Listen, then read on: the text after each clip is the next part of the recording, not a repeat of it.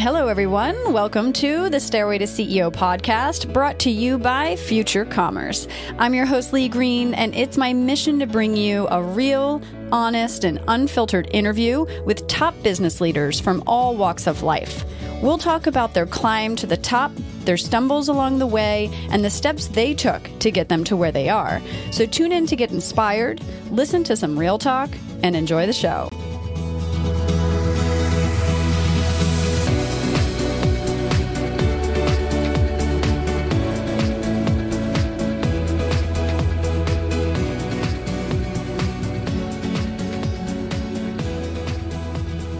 Welcome to episode 29 of the Stairway to CEO podcast. I'm your host, Lee Green, and today we've got an insightful interview for you, a conversation with Afton Vetchery, the co-founder and CEO of Modern Fertility.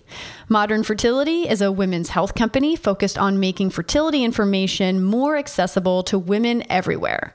Providing fertility hormone essentials from at-home tests to digital tools and an online community, Modern Fertility is designed to inform women about their reproductive health so they can own the decisions impacting their bodies and future.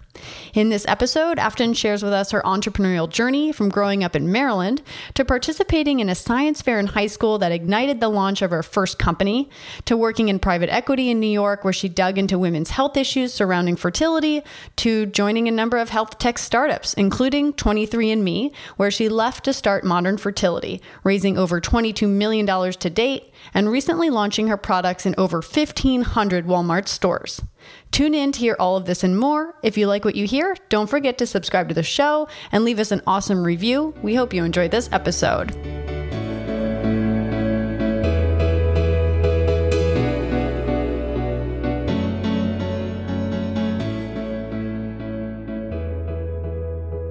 Hey, Afton, thanks so much for being on the show today. I'm super excited to hear your awesome story in building Modern Fertility. Thanks for being on the show. Thanks so much for having me. I'm excited to be here. Awesome. So let's get started from the very, very beginning. Where are you from originally? So I am from Maryland. So back on the East Coast. Me from a town. I'm from Delaware, though. So we're like neighbors. So we're like neighbors. Okay. Yeah. So I'm from Woodbine, Maryland. Oh gosh, it's probably like an hour and a half for us to get to Delaware. I'm like halfway between Baltimore and Washington, D.C. and kind of this like rural farmland area. Awesome. What was it like growing up there? You know, I had a great childhood. I think it was quite remote, and I really wanted to get out of Maryland as well. Not because it wasn't fantastic, but I just had this like insatiable curiosity about the world. And I had some really cool early life experiences in Maryland that turned me on to entrepreneurship and just life sciences in general. Like what? Really taught me. Yeah. So experiences. I went to public high school. Every kid had to do a science fair project. And so for my science fair project, I remember it was either 8th grade or freshman year. And I noticed that we had to start drinking from bottled water. And so I asked my teacher at the time, like, hey, like, why did we have to start drinking from bottled water? And they were like, oh, well, you know, the school failed the water test. And so everybody had to start drinking from bottled water. And so I went home from school and I was like, hey, mom and dad, when was the last time we tested our water? And they were like, oh, well, when we moved in, 13 years ago. And I was like, huh. And so for my science fair project, I just went around and tested water quality in the area and found out of that initial cohort of wells, a large percentage of them just massively failed with high levels of E. coli, coliform bacteria contamination. And again, this is like rural Maryland. So everybody was on well water. So basically you like dig a big... Which you think is better though, right? Like, isn't it like a... Better. Yeah. Yeah, in a lot of ways it is. But what would happen is if you knocked off your well cap, or as I found later for my project, if you had a contaminated well, wells in close proximity had a high risk of being contaminated. So basically, I found this issue. I redid the project and found that they had put in the structured zoning in my community that was allowing wells to contaminate each other. And it just having this like huge water quality issue. And so I did a Wow. massive science fair project on it. I won all of my school regional, national science fairs and got to go to the International Science and Engineering Fair, which was like That's awesome. literally the coolest thing. It was life-changing. I got to see a panel of Nobel laureates. It was just like out of this world. But I realized that science is so cool and it could find such amazing things. I understood why there were these issues with the water quality in our community. But then I think my takeaway was that if you didn't do anything about the science, it would stay as a science fair or as a paper or as a presentation. And so from that, I actually started a water quality testing company. In high school? In high school to test the water quality in my community. And I got it to count for community service hours. So kids that had detention could come and like test nitrate, pH, like all of these common contaminants. And we would find contaminated well water every week. Wow. Oh my gosh. It makes me want to test my water right now. Since then, I get asked sometimes, like, if you weren't so obsessed with fertility and women's health, what else would you be doing? And my other passion in life is water quality. I'm obsessed. I could tell you about reverse osmosis filters and just all of the fun stuff. I think it's so fun. So do you only drink bottled water at home now? So actually, there was a fascinating report that came out a couple of weeks ago about how there are limited federal regulations that require testing of bottled water as well because of the state-by-state regulations. And so bottled water sometimes can be even worse for you than other water sources. And especially if you're drinking that from a plastic bottle as opposed to a glass bottle just with endocrine disrupting chemicals. So unfortunately, when you go down the water hole of water, just having a clean, natural source is great. And I think, especially in the US relative to the rest of the world, we're very lucky. But it's still, I think, very important to be water literate as you think about your public sources, as you think about bottled water, as you think about well water and routine testing. And so I think bridging the worlds of deep science with public health is definitely an area I can get very excited about. So growing up, were your parents entrepreneurs or what did they do? Were they in science or any of this? Yeah, so they met while working in Washington, D.C. Both of them contracted for the Pentagon. My dad was a COBOL systems programmer, which is like a really old programming language. And my mom was a security analyst at the time. And both of them, for better or worse, didn't really love their jobs. And so I think as a result, I wasn't as into computers as I probably should have been. And since then, my mom, I have two great little brothers. My mom focused on taking different roles in computer security and now does the books of our local pick your own farm that's around the corner from our house. And my dad retired a couple of months ago, but kind of looking over the course of their careers, it was, computer security in different kind of programming fields, but not really entrepreneurial. So you said your parents didn't love their jobs. Do you think that maybe led you to want to have a career that you love?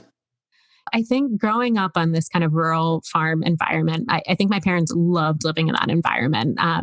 Right before the call, I was telling you about our new puppy. We had these huge 120 pound dogs. We had horses. We grew our own food before it was super trendy to do that. And I think my parents really loved living in that environment and loved their family, loved their kids. And I think that for me, though, they come home from work and sometimes not be super excited about the work and environment. And so I think for me, I think it's really a luxury to truly love what you do and not have it feel like work every day. And I think I guess quote work a lot. But when I look at how I engage with everything in modern fertility, it really doesn't feel like work. I genuinely love, I have so much intellectual curiosity and passion for what we do in the space that we're in that I think I was able to discover that entrepreneurship and science did that for me at an early age. I loved building. I loved it. And so continuing to make choices to allow me to live a life where I could make money and sustain myself while focusing on those passions is really a luxury. But I don't think that there's truly a right way to do that. I think if you're lucky enough to have your day job, check that box as well. That's great. But I think that there are also a lot of individuals that really focus on a specific profession and do that during the day and really find value in other activities and passions outside of work. So I think it's a series of decisions around kind of how you want to structure your time and life. Interesting. So you're more about kind of just love your life. You don't have to love your job as long as you're loving your life. And that can be, you don't have to, do you know what I mean? Like, is that what you're saying? Like, see it from a bigger picture rather than just, you have to love what you're doing in order to live such a beautiful life.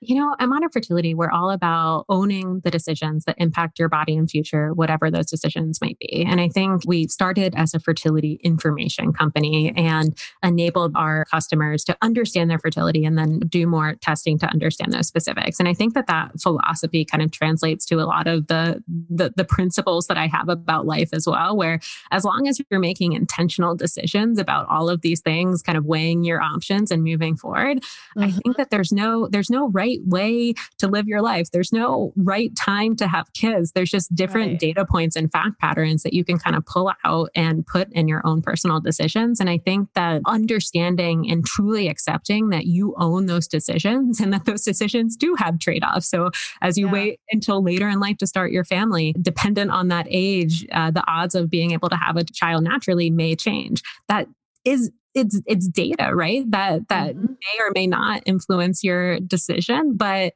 it's out there. And so I think that really looking at this as there's no right or wrong way, it's just a series of choices is really empowering. Absolutely. So going back to high school, you have this science fair, you want to do water testing, and that leads you to start your first company. So walk us through what it was like building your first company in high school. Oh gosh. Well, it was really just kind of making a list and figuring out all of the things that we needed to do to make it happen. So I went to the computer science teacher and I was like, hey, I need to come up, dial-up internet was really big. And so I was like, okay, like with the internet, we need to figure out a way where we can have a website and people can register this information online and we can export it in an Excel document so we can track all of this information. And so I worked with her to set up a website. We then needed to get all of the components to do water quality testing, and that was going to cost money. So we had to figure out, okay, how are we going to pay for this? And it was really important to me, especially for the community that I was in, is that I wanted to have it subsidized in some way. And so I found a local research and development lab through one of my teachers that really was all about putting money back into the community and had them as a sponsor. So they got their name on our water quality testing materials to kind of fund a large portion of what we were doing. And so it was really this kind of, checklist of everything that we needed to do to set up operations and then doing it. And I think doing it is kind of like starting an early stage company. You just start doing it. So I would drive, I think it was like right when I got my license. So I would just drive to school super early every morning, set everything up. I would try to get excused from some of my classes early to like coordinate things during the day. During lunch, I would be dropping off all these different things, be testing after school. So it was just grit combined with checklists. And I really think that's the starting point of any company. Yeah. A long to-do list. Absolutely. A long to-do list. And then you got to try to find your friends to come in and help you get it done and scale it. Hey guys, I want to tell you a little bit about a new report we're launching here at Future Commerce in partnership with Gladly called The New DIY. It's all about the new trend that has emerged around the passion economy and modern consumption, which begins with peer inspiration, continues with product education, and culminates into participation or an online purchase. The report covers how these trends start on social media, the importance of great customer experience across all brands regardless of industry, and the implications this trend has on retailers. You can get the full report today over at futurecommerce.fm/the new DIY. That's futurecommerce.fm/the new DIY. Did you continue to work on the company after high school, or what ended up happening? Did you go to college? I did go to college. I found a new CEO to run Safe H2O West. And then I ended up getting a partial scholarship for entrepreneurship to attend Wake Forest University. And so there I majored in business with a focus in new science development, new business development, and then also studied neuroscience and entrepreneurship. So again, kind of mixing and having half of my coursework in hard sciences and half in business. Awesome. And so did you have any internships or jobs when you were in college? Yeah, so this entrepreneurship scholarship made my college experience kind of atypical. I basically had to start companies to maintain my scholarship and stay in school. And so I actually started 3 separate companies over the course of school. The last one was probably the one that was the most interesting. I was trying to decide if I wanted to get my PhD MBA, again, like kind of further education in both business and science and just continue to go all in. But I really wanted to learn more about what that PhD component would be and really figure out for myself, like, do I like lab research? And so at Wake Forest in downtown Winston-Salem, there is the Institute for Regenerative Medicine. So Anthony Atala was there at the time, like 3D printing stem cell lungs and just all of this crazy stuff. And so I ended up interning for this cool company that was using keratin, the protein in your hair, skin, and nails, for biomedical applications. So they were doing nerve regeneration, resuscitation fluid, hemiostat. And so I interned with them around creating a cell culture to help to grow. It was basically like an early revenue model for their broader biomedical application. So I had to do like cell culture in the lab every day. I was doing that. I was working at a local restaurant in Winston-Salem because I had gotten a stipend to do this, but I was doing that to cover ends meet and make rent for the summer. And I hated it. I respect scientists and people that spend their time in the lab so much, but it was not for me. So I started thinking and really digging into this research about keratin, this protein in your hair, skin, and nails. And I was like, like I'm doing an early revenue opportunity. The Brazilian blowout, if you remember those keratin products in the early 2000s, was really big at the time. And I was like, what if I take this biomedical grade keratin and I apply it back to human hair, skin, and nails?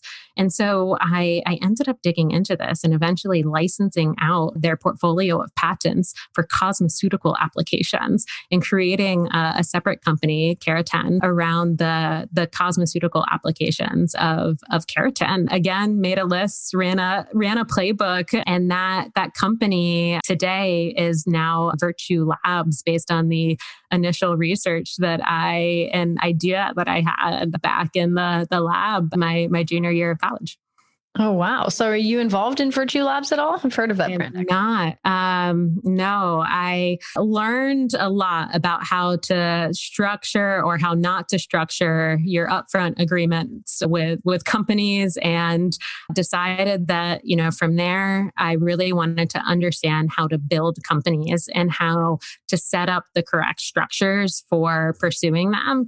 And really, I think that was a big consideration, as well as really understanding healthcare more broadly. And so had the really cool experience of being able to interview and then accept a job for a healthcare private equity fund in New York City. And so this was a lower middle market private equity fund focused on investing all across healthcare. So yeah, I thought I was just going to stay in Winston and keep building Keratin at the time, but instead moved to New York City and went into finance.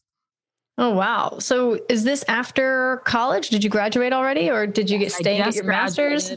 This was my first year out of school. Decided that further education was not for me at the time, and it was time to get into the real world and dig in. And so my first job out of school was working for Great Point Partners. Actually, a former Wake Forest alumni, Adam Dolder, hired me at that firm. He was an incredible boss, and I moved into New York City, did the fun reverse commute every day for 3.5 hours a day on public transit out to Greenwich, Connecticut, and just dove into the world of healthcare. Wow. And so how was your experience there? My experience there was great. I had the opportunity to basically look across all of healthcare and identify sectors that were interesting, growing, had some consolidation potential. So I got to play a big role in that process. And then obviously the firm and fund also played a pretty large role in that process as well. And so it was there. That was really my first exposure to women's health and fertility. I continue to be really interested in women's health. Just kind of the business and then science part of that was just absolutely fascinating to me. And I was very passionate about it. And so I ended up spending time in women's health, all of these different areas, and really started centering in on fertility and infertility. And from a private equity investment perspective, the fertility and infertility space was quite interesting. It was growing rapidly. It was self-pay, which meant it was coming out of patients' pockets as opposed to insurers, which was much better from a finance perspective. And just there was a ton of consolidation going on in the space. So I really learned the whole sector from a business perspective, from a science perspective, but it was really the emotional aspect that stuck with me the most. And that kind of translated to my more recent modern fertility experience. I had to go into infertility clinics and would talk to patients in the waiting room who had never no one had ever told them that fertility declined with age. And no one had ever told them that IVF wouldn't work for every single person. And I felt like, oh gosh, I was probably 22 at the time when you graduate college. I had this like really unique view into fertility and infertility. And I was having conversations and where my did peer this group wouldn't be having for another decade. Where did this come from again? Were you doing market research or were you working on a specific project, or how did you land on working in the fertility world? Yeah. So the way that this fund would work is that we, as an analyst there, I got to just research and learn an entire industry cold. So I got to understand all of the components of how to make an industry work. And then my job was to make an investment thesis and actually buy a company within that space, obviously supporting my very senior peers at the time. And so it was through that kind of broader research process that I really got this kind of comprehensive crash course in fertility and infertility. Oh, okay. Awesome. Now I see. So now that's why you were in these rooms with being able to talk to women about their fertility, and they're like, what do you mean it declines with age? I think it's interesting because nowadays we all kind of know that, but I also think there's probably a bit of denial around it. You know, we're all maybe waiting a little bit longer. I think women statistically are waiting longer to have children now. And it's kind of like, where's that come from? And, it's like, I'd love to hear your thoughts on that and what research, you've done as to why women are waiting. Yeah. Oh my gosh. That is such a great question. And I think in starting modern fertility and just kind of looking at where we are now, I think the cultural shift of waiting until later in life to start our families, combining that with the fact that the healthcare system is very focused on preventing pregnancy as opposed to planning for it, really just translates in the statistics. So the age of first birth in major metropolitan cities is 31 years old. And so I think modern fertility, we see all of those statistics, but we still have people with ovaries from all across the US writing in every week saying, hey, I'm 45, I'm 50 years old. I'm thinking about having my first kid. I'm super healthy. And they really don't have the education. Nobody has spent the time with them to help them understand that just because they drink green juice and do yoga and feel great and look great doesn't mean that their ovaries and their reproductive health is on the same page. And so it was really understanding that we have this massive fertility information gap that is fueled by celebrity pregnancies not telling us the dynamics of their specific journeys, and just this broader kind of cultural moment that creates kind of this difference between expectations and realities. But all of that is to say, I can kind of consolidate it into three, I'd say like main trends that we see today that are kind of driving this. We have one is women are waiting until later in life to start their families. Millennials are starting their families later than any generation in the history of the US. We have 20% of millennials that identify as LGBTQIA. So that means that the traditional definitions of infertility or fertility just doesn't apply.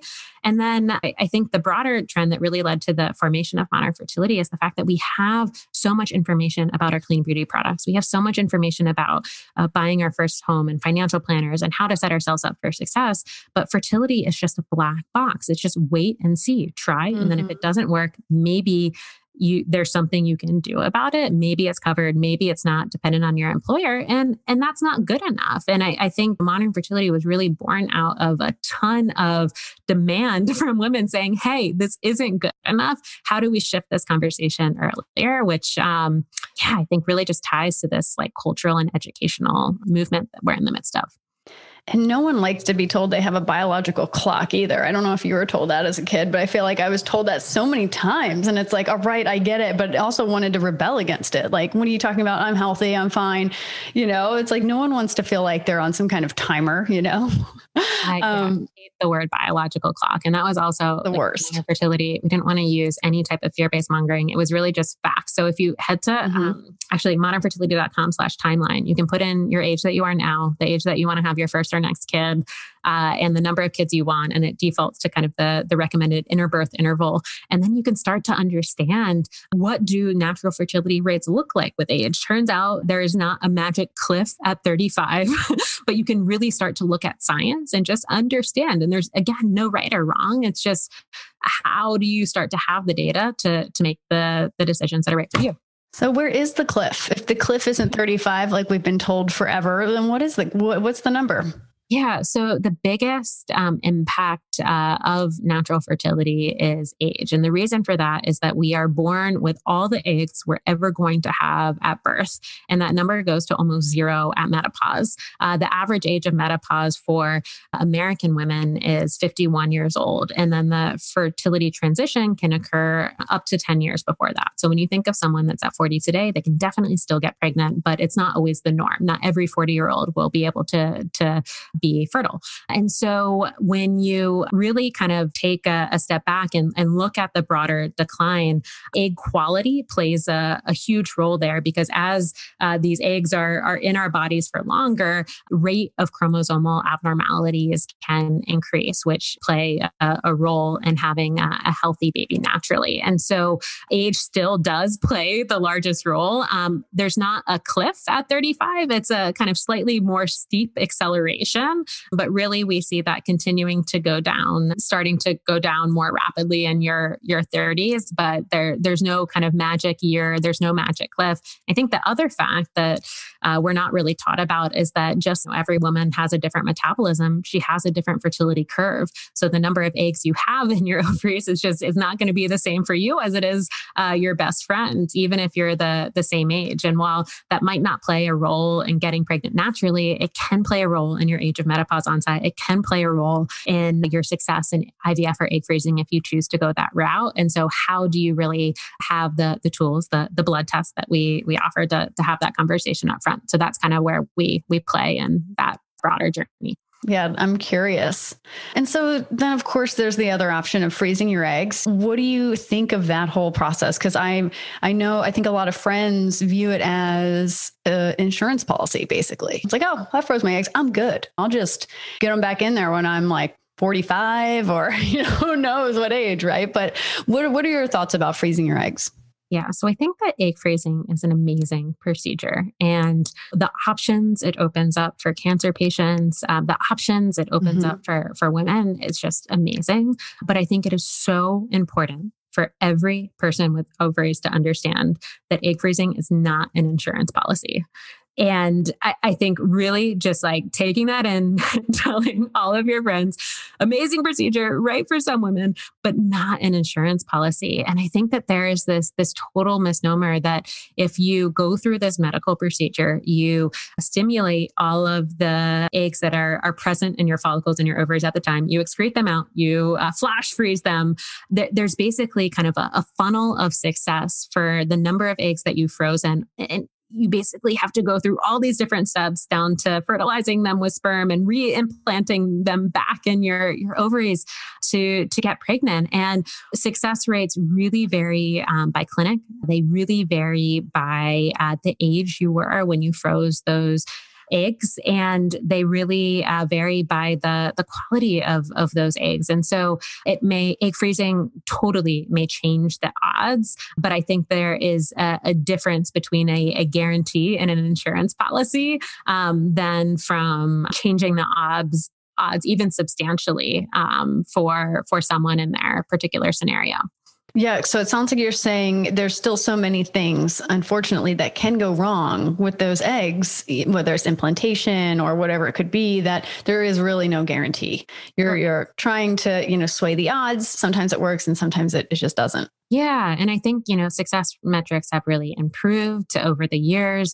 Protocols have improved. I am a fan of egg freezing, but I think it is right for some women, and women can educate themselves. We have doctor discussion guides. We have the toolkit, and that's available throughout a ton of resources online. But I do think it's a really personal decision. And I think when we take a step back and look at the space of fertility and reproductive health, I really don't think that egg freezing as it exists today is going to be the procedure that gains mass adoption across the US. I think that there is desire and room for new innovations, new technologies to help women delay or extend their reproductive careers, as we refer to them. But I don't know if egg freezing is the one that will be it. Or my hope is that we can continue to progress science and look at research and innovation to get beyond just egg freezing.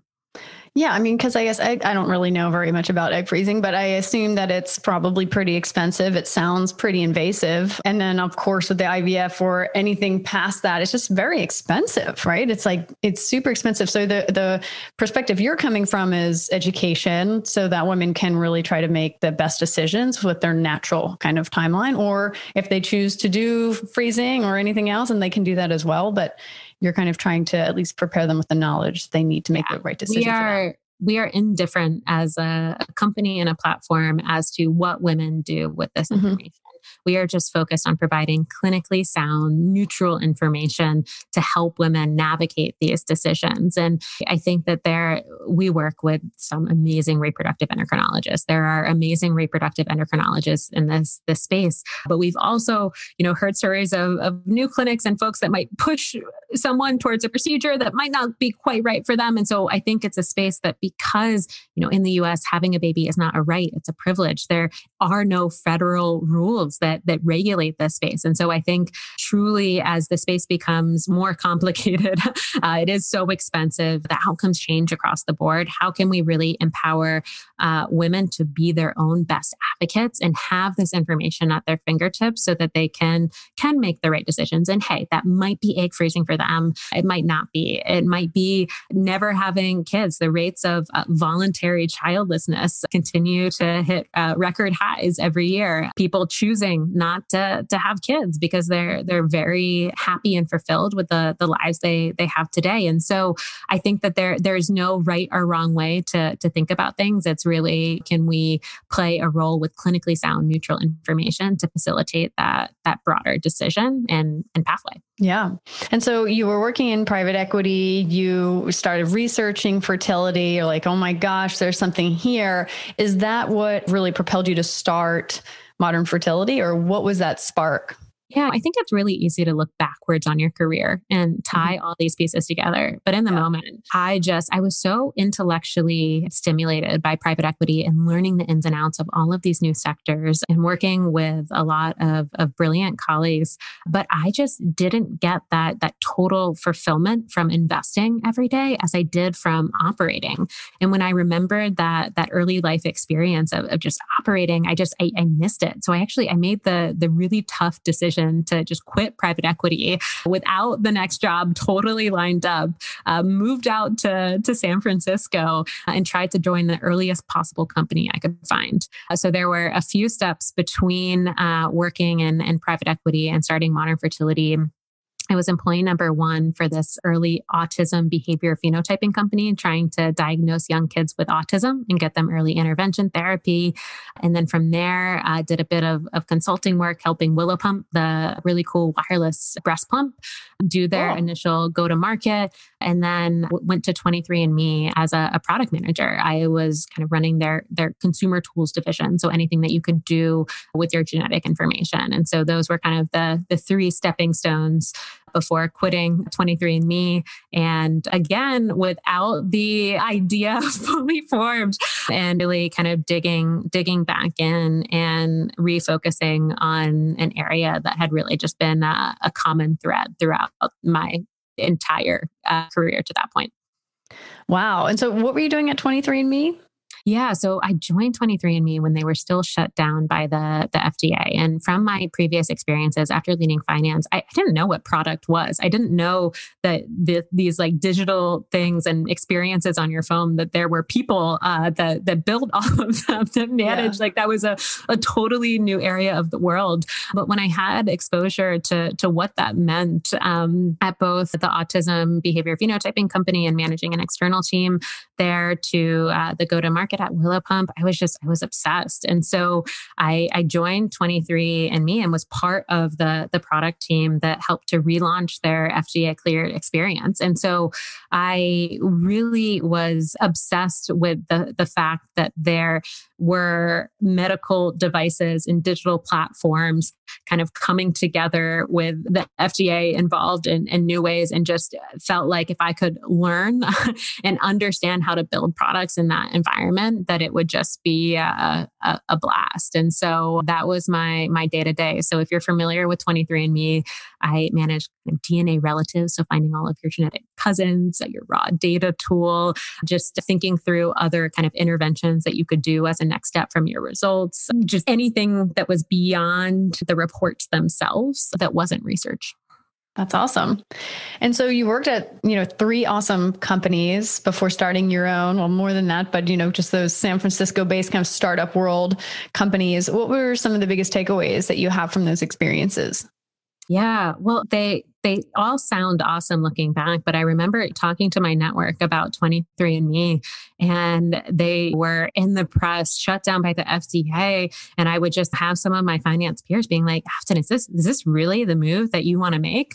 Do you really trust that they're going to be able to navigate this? But I did. And I think that doing my homework and really trying to understand, who my boss would be, what the leadership team looked like, and what I would be able to learn from that experience. I think sometimes what you learn in a really hard working environment that isn't just a rocket ship that has customers pouring in every day because the product market fit is so perfect. What you learn from those hard experiences, I think, just teaches you at times many more things during a finite period of time. And the same thing was true for the autism behavior phenotyping company. It was a great CEO and founder with a great background, but she had licensed a lot of the technology out from a big academic institution, and there was a ton of risk with that. So there were issues. I think with any company, with any early stage company, there are always just going to be these life or death issues of the company that you are working every single day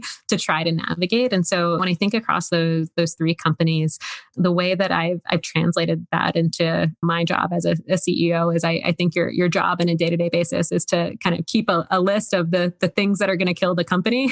And hopefully as you grow, that continues to evolve and maybe shorten or just become a bit different. And your job is to build the team and put the structure in place where you're constantly mitigating those risks, and just try to have as much fun as you can while doing it. Definitely. And so what were some of those challenges that you faced at those different companies and those experiences you said that kind of made you stronger or helped you be the leader that you are today? I think in early stage environments, there are a couple kind of common threads and things that stick out. So I remember at the autism behavior phenotyping company, I would work with the CEO, and we would go through every week and create these like Google slide templates of P1, P2, P3, and not doing. And basically we would kind of orient this list of the things that we had to do that week. Then if we got all of those done, the things that I would do next, and then P3s. And then I think that the not doing column of that list was the most important. And, you were never totally sure if you were having the right prioritization of that. But I think really holding yourself accountable to being intentional around how you were spending your time and what you were prioritizing. I think that's one of the hardest things about an early stage company or really any role. And so I think that was a constant challenge, but a solid framework that I invested in and still use today. Cool. And so you left 23andMe to start your own company. What was that like, getting it off the ground? And what were some of the things that you used to measure success to say, hey, I think I have something here?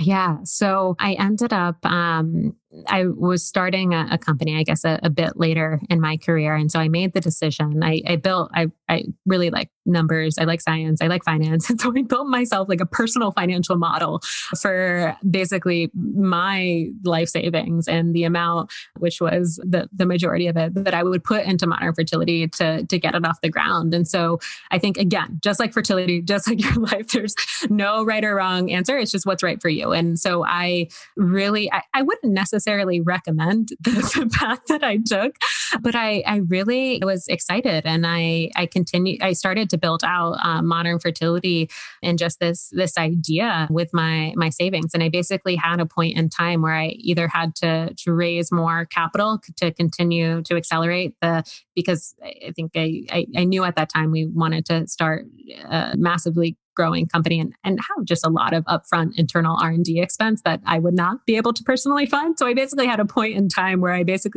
had to raise money or go get another job. I remember the early fundraising experience and walking into VC's offices and telling them that I was building a fertility company for women that were not actively trying to conceive. And I got a lot of confused faces. And add on to that, taking fertility and bringing it into mainstream wellness. What? Right. Lots of confused faces. And so I do feel like every single one of those conversations, though, I really tried to understand how they were thinking about the business, why they were asking the questions that they were asking.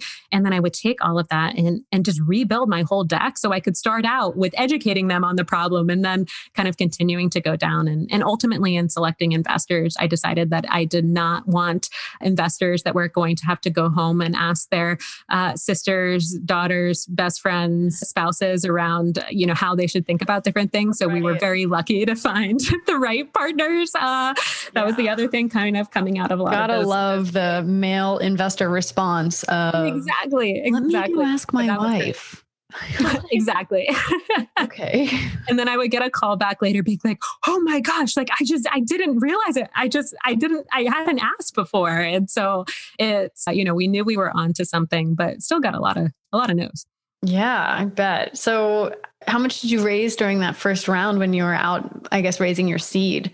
How much were you looking to raise? First round capital was our first money in, and Finn Barnes, who was there at the time, led that investment. And Finn, just the second that I walked into his office and started talking about it, he got it. And I think that's really because he was a product thinker, had an operational background, and just the vision of the future that we wanted to create, he saw. And so that round ended up closing at $1 million with first round leading. We had Box Group, #Angels, a few other kind of investors come in. And then we also went through Y Combinator, the incubator out in Palo Alto at about the same time. Awesome. Were you in San Francisco still at the time? I was. And so actually that was also the time where I convinced my co-founder, Carly, to quit her job at Uber and join. And we have some funny stories. We would just get lost all the time driving down to Y Combinator because we would just be using this time to really dive in and brainstorm. And then we would both look up and be like, oh my gosh, where are we? But yeah, we were kind of back and forth between San Francisco and Palo Alto. That's awesome. So talk to me about hiring. What's the biggest lesson you've learned in hiring your team, and what do you look for most?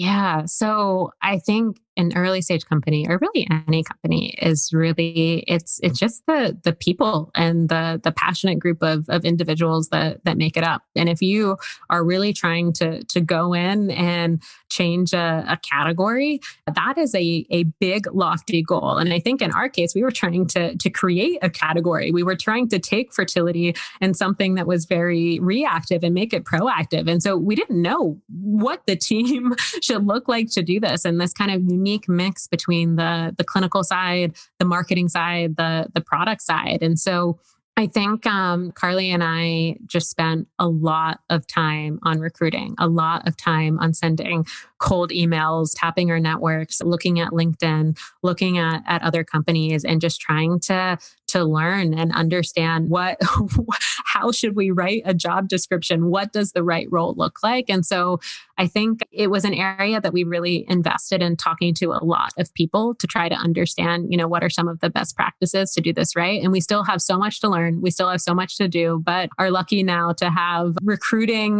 team, our recruiter, Danielle, who's fantastic, that helps us with that process, and just, continuing to have amazing people that kind of join our mission. And I think in terms of what we look for in terms of individuals, we really have tried to think about our values as a company and look at candidates and how they tie to both those values and then the roles that we have at Bay.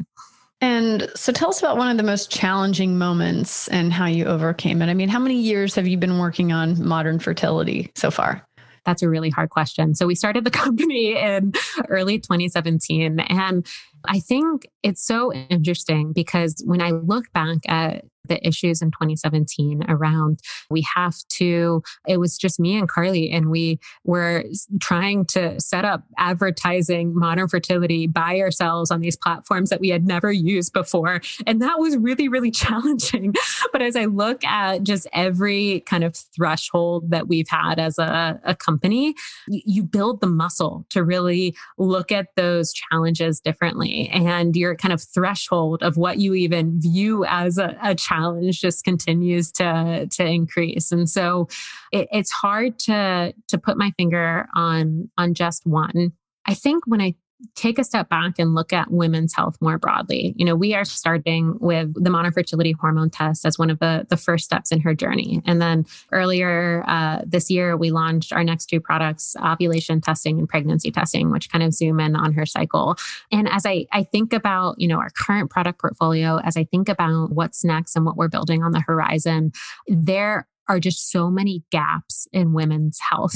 This is an area where there is just room for so much research. There's a need for so much innovation. And I think that because we are a physician-mediated direct-to-consumer company, we were founded on the principle that we want to have that direct line of communication with our customers. And so it was really hard for me in the early days hearing all of these fertility stories every single day because I felt them. I felt every single one of them. I still do. And so how do you stay in this space and build things for your customers, stay present and motivated as a leader, and kind of combine all of those factors together to devise the most impactful roadmap that you can have for the future? I think I feel so lucky that is something that I get to work on every day. And so I guess that I'll rephrase my answer. That's my favorite challenge. All right. And so you mentioned that you really feel for your customers and you feel for them in so many ways. Have you had personal experiences with fertility that have kind of led you down this path as well? When I realized before starting modern fertility, while I was at 23andMe, that I wanted to get my fertility hormones tested, I asked my OBGYN, hey, can you order these tests for me? Yeah. And they said, no, you're not actively trying and failing to conceive. We won't order them for you. So I was like, really? Yeah. So I had to go into an infertility clinic, make an appointment for a consult, and get a requisition that I was at 23andMe at the time, which had a very flexible policy, but I had an irregular period. And so for women that are not on hormonal contraceptives, we test for these hormones on day 3 of their menstrual cycle. But I couldn't pinpoint the day and like block out time to go get a blood draw. And so it was probably months before I got the testing done. But then when I eventually got those results back, as a part of that process, and then a consult with a physician afterwards, I got formally diagnosed with PCOS, polycystic ovarian syndrome. And that is a condition that affects 1 in 10 women. And I was told by my doctor at the time that I would never be able to get pregnant naturally, but it was okay because they could help with that, which is not the correct advice. I've learned a lot about PCOS since then. And I get asked sometimes, is that the experience that really started modern fertility? But the reality was, I don't think I remembered that happening, or I really viewed that as an impactful part of starting modern fertility, or remembered it as a detail until like over a year in. The part that really stuck out for me was going through that process. I ended up getting a bill in the mail a few weeks later for $1,500 for just my laboratory testing. But it was the conversations that I had with women coming out of that experience, and being fairly open about the results that I had back, and just hearing from them, hey, like I have these questions too. I really want to check in. I want to learn more about my body. And I think that was truly the most motivating experience that was tied to starting modern fertility and trying to build this solution and shift the way that we were having this dialogue. Yeah. I have a very close friend that just signed up for modern fertility the other day, and she did the test, and I think she's waiting for results now. So, we were talking about this, and I was just curious because I know how it works. I guess you prick your finger and then they send it to you guys, and you send them back the information about their hormone levels. I've been told that, our cycles change every month. So how do you guys kind of tackle that? Because it sounds like do they have to do it numerous times as a customer? Like, what do you suggest? Yeah. So the way that the modern fertility hormone test works today is we customize your panel based on the type of oral contraception, if any, you're on. And so let's say you are not on any type of oral contraceptive pills. Anti-Müllerian hormone actually stays fairly consistent throughout the month, throughout your menstrual cycle. You can test that. We test FSH, we test thyroid, we test this broader panel of hormones. And what the clinical recommendation is to retest those hormones every 9 to 12 months. So within that kind of 9 to 12 month time frame, if you were to go to your OBGYN or go to your reproductive endocrinologist and get tested and have that snapshot, they're really going to be looking at things over that time frame. And so we had talked a little bit about before, every woman has a different fertility curve. We all have different metabolisms. And so what we've created in our digital experience is actually the ability for hormones that track over time, like anti-Müllerian hormone, to actually understand how those levels are changing with time. And then we help you understand if that rate of decline is above or below average. And so we don't provide medical advice. We don't provide any type of diagnosis. You can't do that off of just hormones alone. We really just provide this wellness information so that you can have a more informed conversation with your doctor. With other hormones like thyroid, your thyroid levels, there is a range that is normal, and that's a checkbox. And then for each of these, there's kind of next steps that your physician will take with follow-up. Wow, that's awesome. Well, thanks for going through that, because I was always very curious about how that works. What's one of the biggest mistakes you've made in building a company for, there's so many hats that you have to wear, so many things that you have to do. When was a time when you're like, oh, I would have done that differently? Yeah. So I think the role of a CEO is to get a C-, hopefully not an F, but a C- and a lot of different things, not let any balls drop, and then try to hire experts that can do that job 10x better than you would ever dream of doing it, and being able to have a really collaborative relationship with those folks to get it to the next level. So when I think about my failures on a day-to-day basis, oh my gosh, I don't know where to start.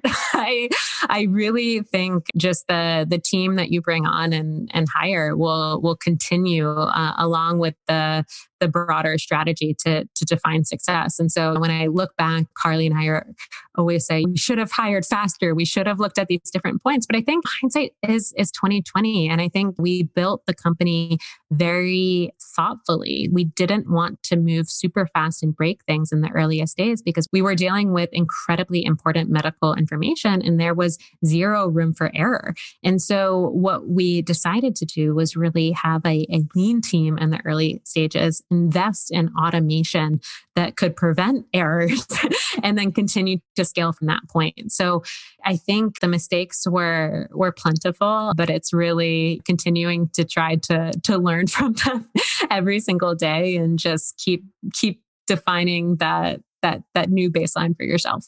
Yeah, there's a lot of, personal and professional growth that goes into growing a company, especially as you're going from founder to more of a CEO kind of role. How has that gone for you? And what do you do to improve yourself to kind of best lead your company? Yeah. So I was having a conversation with another CEO a few months ago, and they were like, oh yeah, that transition where as a founder, your job is to build your product, to build the service that you're going to be giving to your customer. And then as a founder CEO, you're looking at your company as a product. And you really need to transition your mindset to really thinking about all of the dynamics of your company and where it exists in the broader ecosystem as defining your success. And I think that being intentional about that transition is really important. And then setting yourself up for success and continuing to create the systems where you are engaging with users and experts and resources around the specific product and offering you have, and continuing to make sure that you have a very strong tie to that, but then continuing to set up the right systems to enable you to look at your company as a product is a really important transition. So for me, I love having conversations and picking the brains of experts, people that are gracious enough to dedicate a portion of their time to going deep on a particular area. And I love just probing them with different questions. I love hearing from them the weakest points of our business, the most exciting points of the business. I love criticism, honestly. And I thrive on people poking holes in different ideas. And I think when you can really dive in and have exciting arguments, you're building a better and better company. And I think for us, it really ties back to our mission and why we're doing all of this is to truly build better solutions and tools for our customer to take fertility and make it something that is proactive, to drive better outcomes, to give her more resources so that she can own these decisions. And so it really all kind of ties together. And so where are you guys now? I know you have some exciting news. You guys recently launched in Walmart. How's that been going? Yeah. So weeks ago, we went live in 1,500 Walmart stores across the US. And this was, such an exciting moment for us as a company. I think all too often direct-to-consumer brands and even fertility and infertility, the conversation is very focused on major cities and coastal areas. And infertility and fertility does not discriminate. These are conversations that every single person with ovaries, in our opinion, should have access to. So now for any person going through a Walmart aisle in the 1,500 stores that we're live right now can grab a pregnancy test, can grab an ovulation test off of the aisle. These are priced super accessibly, very clinically sound information. And not only do they have access to these products, but all of these educational resources that sit behind them. So the modern fertility community, our AMAs with doctors, doctor discussion guides, all of our rich content. And so I think for us, it was just such a win to really align with Walmart on our shared value of accessibility. Awesome. And so what's next for Modern Fertility? Oh yeah, we're just getting started. Yeah. So I really think we're scratching the iceberg. There are so many things that our customers are asking for. There are so many great things that are happening in women's health right now, but there are also just massive opportunities. And so as we think about our research, as we think about new products, there is a lot on the horizon.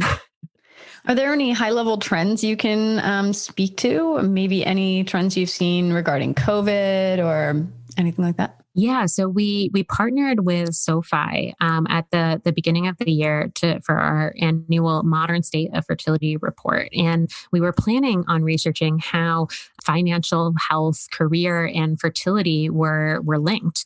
And right as we were about to roll out the results of that study, the mandatory shutdowns happened for COVID, and so we had the opportunity to reach back out and survey thousands of women again across the US to understand how their family planning goals had changed.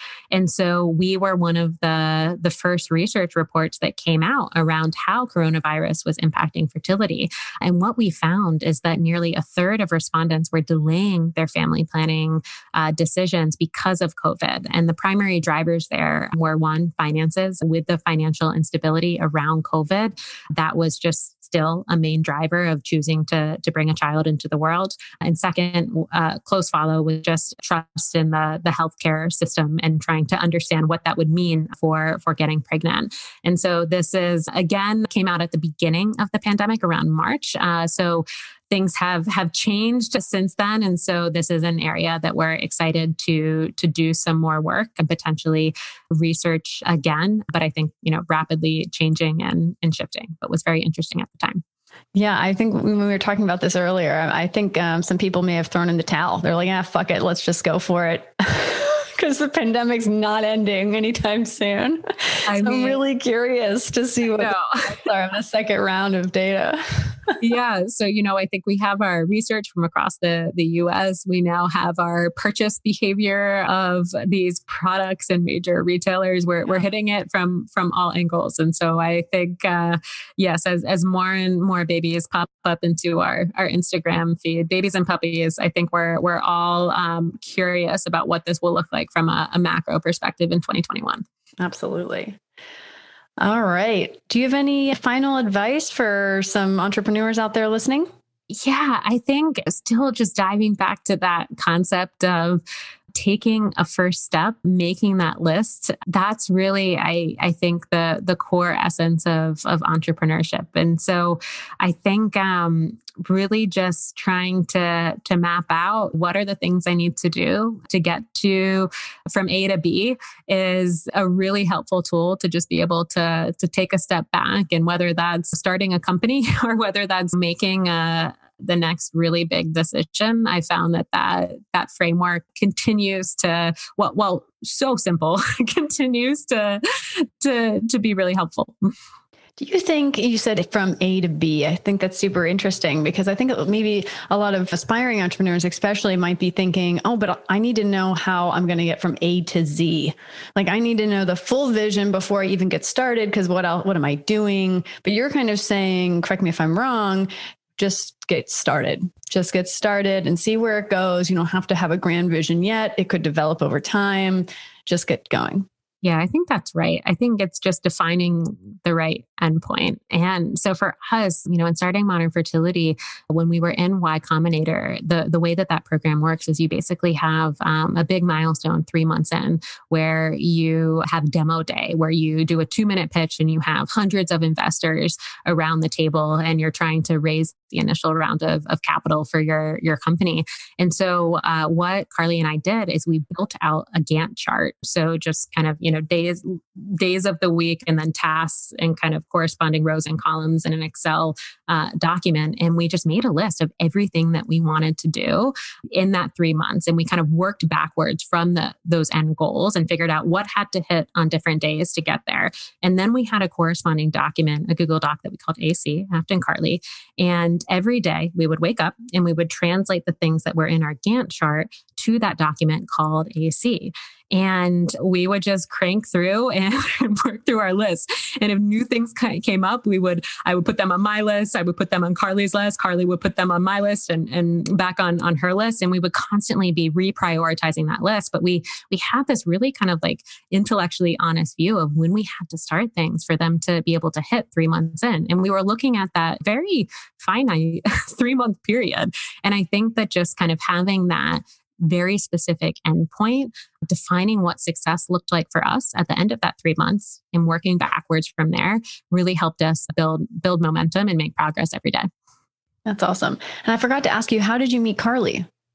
Yeah. So I decided to go co-founder dating. Kidding. I was starting Modern Fertility. Like really the website? Like co-founder dating? I used the website. There used to be a company called that. Really? Oh, yeah. I have to be careful then when I say that. I did use a website, but what I found was the most helpful was reaching out to friends and former colleagues and saying like, hey, I am looking for a co-founder. Here's the skill set that would be really helpful and complementary to mine. Does anybody come to mind? And honestly, it was terrifying for me. That was one of the hardest things and jumps to get over, because asking your closest friends, your former colleagues, to put their name on the line, to introduce you to someone who will inevitably quit their job in many cases to come take a bet and build this thing with you. Like that is, I remember my stomach turning every time I would write an email. But yeah, it was one of our mutual friends, a guy that I went to college with, Eric, that wrote what we still refer to as the most epic introductory email of all time. And I met up with Carly. She was still at Uber, and just started walking her through the space. She came at it from an entirely different angle. What was her skill set that you were looking for? Yeah, so I really wanted someone that would kind of tie on from a creative brand component. I think I had a lot of exposure to the business side, the finance side, the clinical side, but I think with the level of stigmatization around fertility and infertility, I knew that I wanted to make fertility something that she wanted to engage with, that she wanted to consume, that she wanted to interact with, and then tell all of her girlfriends. And Carly really had that skill set. And she started her career on the agency side, then went to Google and was a part of the grassroots efforts to get small businesses online all across the US. And then at Uber was on the Uber Everything team and helped to launch Uber Eats and do all of their creative and branding, and had really just this insane creative track record of being able to bring all of that together. And so, yeah, we started working together and actually worked on our initial content for Modern Fertility, and go in these kind of Google document wars to just understand what would it be like to work with each other. Yeah. And it was a blast. That's crazy. How long after you guys met did you guys start working together? Like kind of immediately, or when did you really officially take her on as a co-founder? Yeah, it was right at the beginning of the company. So I had the idea, but I knew that I wanted a co-founder. And I think that that's a really important distinction to make of just, how are you motivated? Do you want to hire a team, or do you want to have a co-founder? And I knew I wanted a co-founder. And so that was one of the things that was essential to me that I had in place, when raising money and starting the company. And I could not imagine starting Modern Fertility with anyone else. I could not imagine being where we are today without Carly. And so I'm very, very grateful for our continued partnership. Awesome. Well, thank you so much for being on the show and sharing your incredible story and building your company, Modern Fertility, sharing your entrepreneurial advice for the listeners out there. Thanks so much for being on the show. Thanks for having me. This was a blast. Thank you so much for listening to the Stairway to CEO podcast. Once again, I'm your host, Lee Green. And if you have any burning business questions, please feel free to reach us at www.stairwaytoceo.com. We'd love to hear from you. And if you like what you hear, be sure to subscribe to the show, tell your friends, leave us a review, and follow us on Instagram at Stairway to CEO. Until next time, guys, keep on climbing.